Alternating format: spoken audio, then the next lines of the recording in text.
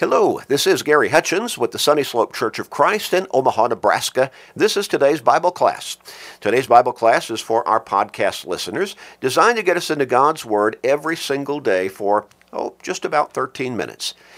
Now, that's not very long, but it gets us into God's Word, and that's crucial because the strength of our faith is tied directly to our being in God's Word on a continued basis. Romans 10 and verse 17. Faith comes by hearing the Word of God. Well, help people in your life. We always encourage you to do that. Share these short studies with them every day. You know people in your life who need to turn their lives around, don't you? They need to start thinking about their relationship with God, about their souls, about eternity, because it's coming.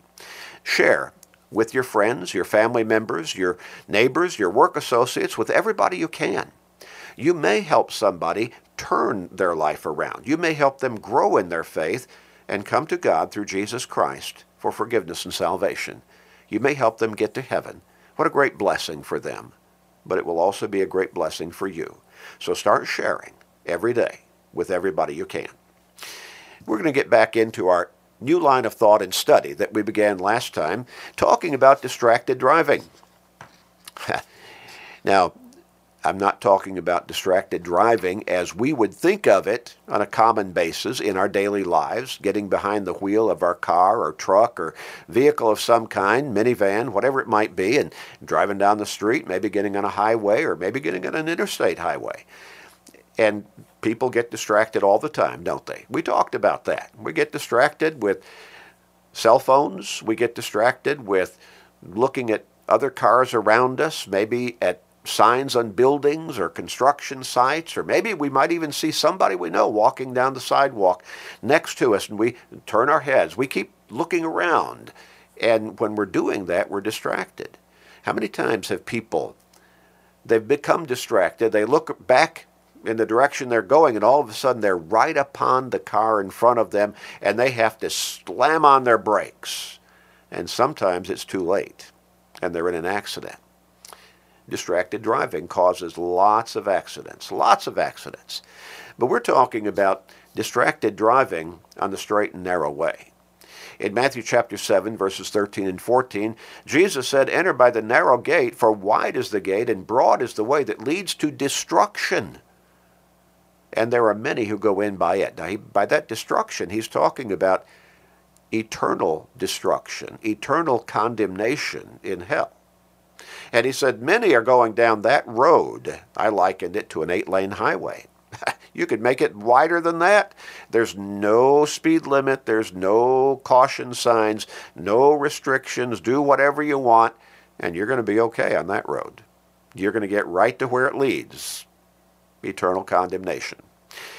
But he said, the other road is completely different. He said, enter the narrow gate. Because straight is the gate, or narrow is the gate, difficult or confined is the way, which leads to life.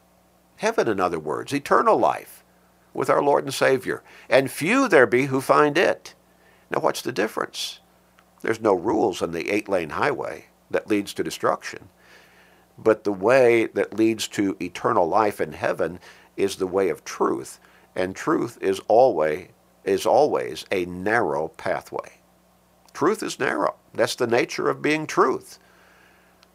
There's no shading truth and it's still being truth. There's no compromising truth and it's still being the truth. Paul talked about in Galatians chapter 1, verses 6 through 9, when he's writing to the churches of Galatia, I marvel that you're so soon turning away from the gospel which was preached to you to another gospel. And then he says, which is not another. But there be some who would pervert the gospel. Now, what does that word pervert mean? Twist, change. And what Paul is saying there, once you change the truth of the gospel, it's no longer the gospel. Now, it's not a reshaped gospel. It's no longer the gospel because truth is narrow. You can't change truth and it still be truth. Well, how is your life going? How's your driving doing as you're driving through the pathway of life? What pathway are you on? Are you on the straight and narrow pathway of truth that leads to heaven ultimately? Or are you on that 8-lane highway with no holds barred that ultimately leads to your self-destruction? Maybe you've been trying to go down that straight and narrow. Maybe you've been trying to hold to the truth of God's Word and be on that right road, but you keep getting distracted. When we look at a lady in Luke chapter 10, and we read verses 38 through 42. It happened as they went that he entered, that is Jesus, entered a certain village, and a certain woman named Martha welcomed him into her house. Now this was one of at least 8 times that the gospel accounts record Jesus accepting an invitation to dinner in somebody's house. Martha. Now, Martha would have another sister named Mary and a brother named Lazarus, and they became very close and dear friends of our Lord and Savior during his ministry upon this earth. So Martha welcomed him into her house, and she had a sister called Mary, who also sat at Jesus' feet and heard his word.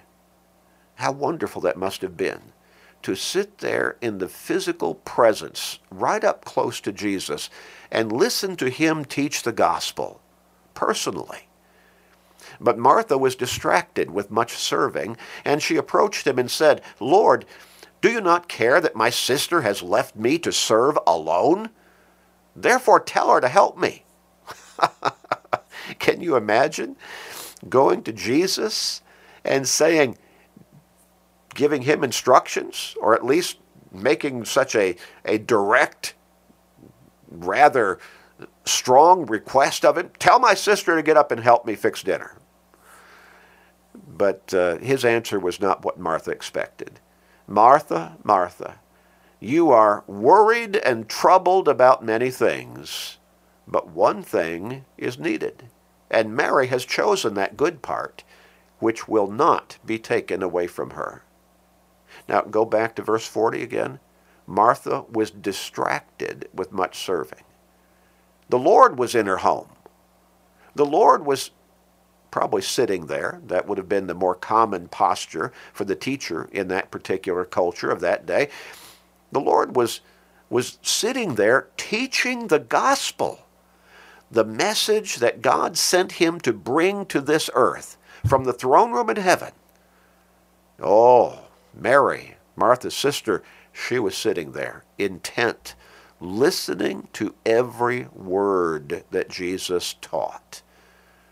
Martha, and this is pretty much the way that we think in this world, she's thinking, now in her mind, she's thinking in a good direction. I want to fix him dinner. I want to take care of all of us. We're all going to be hungry. We need to eat. He needs to eat. I'm going to fix dinner. But she expected her sister to get up and help her instead of sitting there and listening to Jesus. Now, Martha had already made that decision. She was no longer sitting there and listening to Jesus teach the gospel. And she wanted Jesus to tell her sister, "Get up and help me fix dinner." But Jesus corrected her. "You're worried and troubled about many things, but one thing is needful. And Mary has chosen that good part which will not be taken away from her." What is your focus in life? Are you focused upon that most needful thing? Getting to heaven? Finding forgiveness and salvation through Jesus Christ? Repenting of your sins? Confessing your faith in him openly? Surrendering to him in baptism? So the blood that he shed on the cross can cleanse you of the guilt of your sins, and you can be made new spiritually, and you can look forward with confidence to an eternal home in heaven with him after this life is over? Is that your focus in life? Is that the road that you are on, that you're driving down? Or are you like Martha? Are you getting distracted? Maybe with things that you would think, well, these are important things. These are good things. These are not things that are sinful necessarily.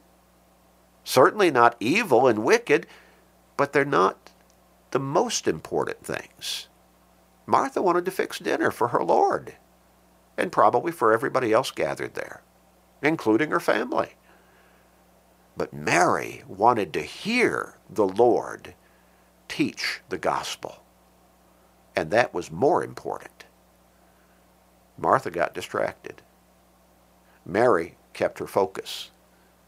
And Jesus said that focus is not going to be taken away from her.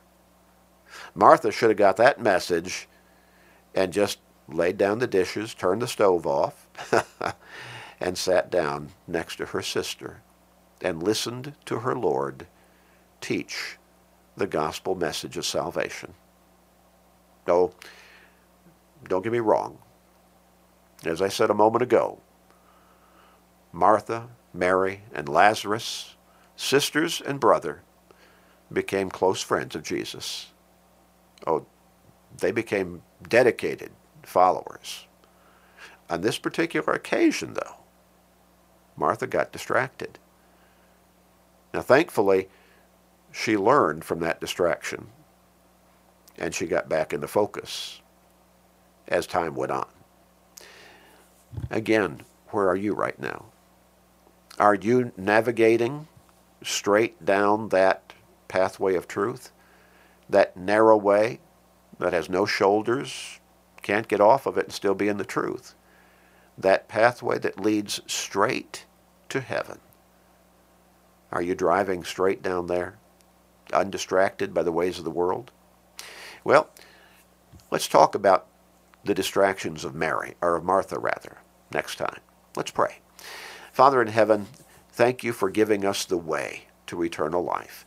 Thank you for making that way for us, for sending your Son to bring that message of forgiveness and salvation and eternal life so that we could learn it and that we could make the proper applications to our lives. Thank you for the truth of your word that will set us free if we'll just obey it and live by it consistently. Help us to do exactly that, Father, and help us to be shining examples of that way of life, that hope that everybody needs all around us. Help us to be the shining examples to them, and thereby help others come to you for that same forgiveness and salvation and hope. Please forgive us, gracious Father, and we pray in Jesus' name. Amen.